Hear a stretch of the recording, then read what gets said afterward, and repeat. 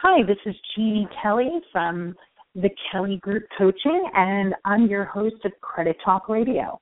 Today I invited Denise Panza, who is a mortgage lender who has been in the industry for over 15 years, good friend of mine, and I figured we always are talking credit, and I do always start the show with talking about what questions I've been asked during the week. And this week, I have been asked many times about when should I be doing this if I'm going for a mortgage? When should I be doing that? And I don't have all those answers. So I thought it would be great to have Denise. And Denise could help us prepare for those times when we're ready to purchase a new home and go house hunting. So here's Denise Panza. Denise? Hello, Jeannie. How are you?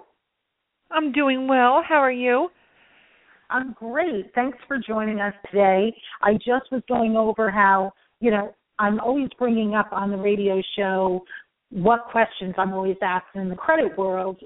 And everybody keeps asking me, when should I be doing this if I'm going for a mortgage? Or when should I be doing that? And, of course, I can answer the credit side, but I thought we'd go directly to the source and ask Denise Panza from AskMortgageG.com and get some information. So one of the things that people keep saying is, when should I even go speak to someone, a mortgage broker or a loan officer? When do I do that if I know I'm going to be wanting to purchase a new home? Okay, perfect. Totally, they should call a loan officer, a bank, a lender, the minute that thought pops into their head.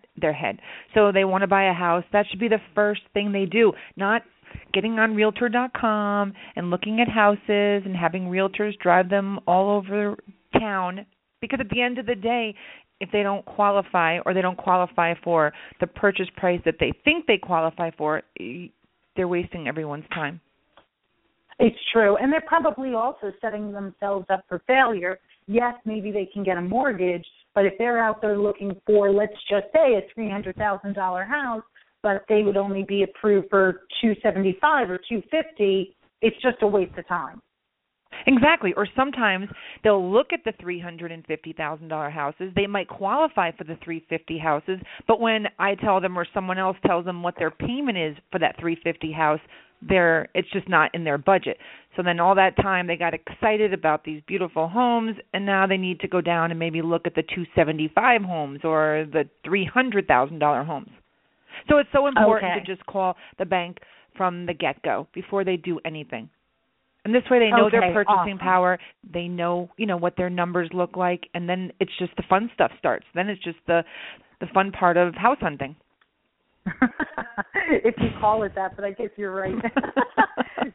Now, let me ask you, what do you think, if someone's listening to the show right now and they know, okay, I'm going to listen to Denise, I'm definitely going to be calling, what do they need to be gathering that they could be doing right away so when they make that initial phone call, they have the right paperwork in front of them?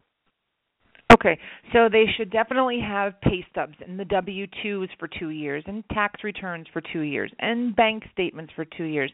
And then they really need to have, when they fill out the application, they need to know, their start dates. If there's big gaps in employment, they need to know they started here, they ended here, but then they started at the next job.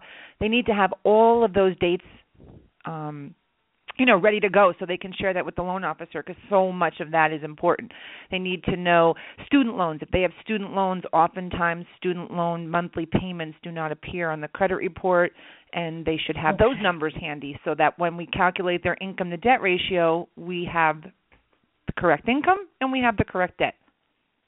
And then there's no surprises. Well, yeah. And we don't like wants surprises. A surprise when you're doing that? No. Absolutely not.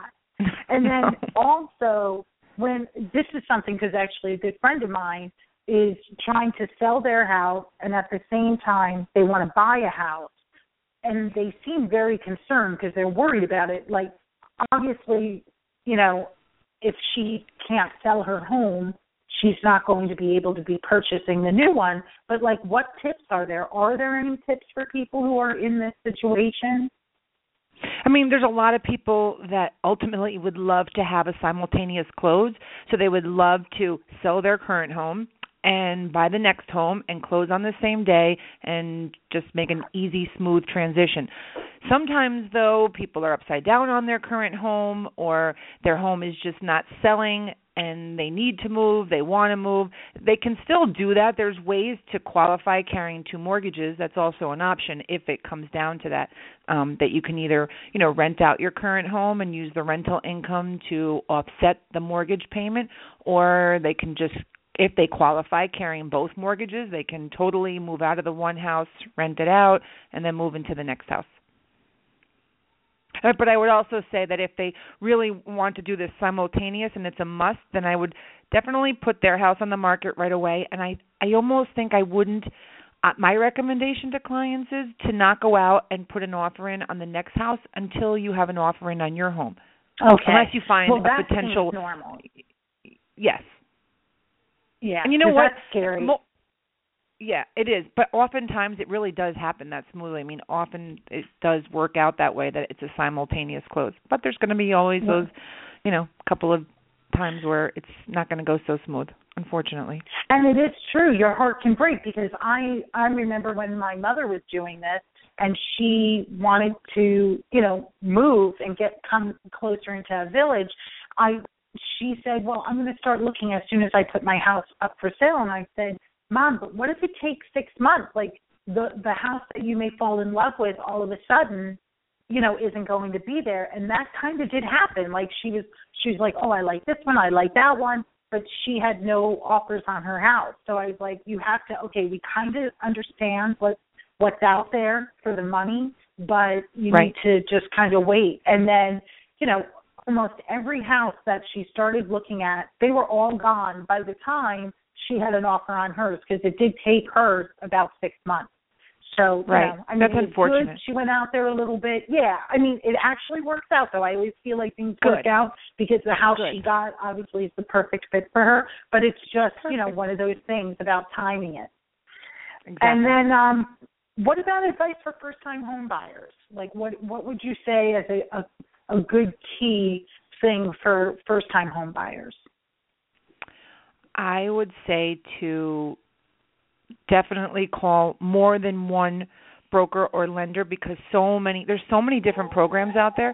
So something that's really important, that's really just, sinks in with me, is that when someone calls, a particular bank and they just can't make it work, that I think oftentimes people just take that as, gospel, and they're just like, okay, we can't qualify, where they really need to call the next guy, because there's so many programs and every bank has different overlays and different niches, and there's just a lot of first-time homebuyer programs out there, either ones that have no money down, ones that only require 3.5% down, and then, of course, there's the programs for people who don't have verifiable income. There's just so many programs out there. And again, once they call the lender and they find out what they're qualified for, that's what you have to do first. And then just, go house hunting and enjoy being a first-time home buyer. I think that's so nice for you to say, too, because I think a lot of brokers or loan officers wouldn't say, oh, I want you to shop it around. But that's nice of you to say, because it is true. Different banks, different lenders can offer different products. And for a first-time home buyer that this is something definitely new to them, that's a great tip. And to tell you the truth, I'd really like to have you back on the radio to talk. Like, we could do a whole segment on just first-time home buyers, because I'm sure there's just so much information you could provide.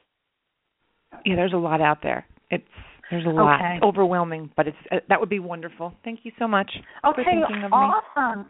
Thank you so much for coming on. And again, you can find Denise Panza at AskMortgageG.com.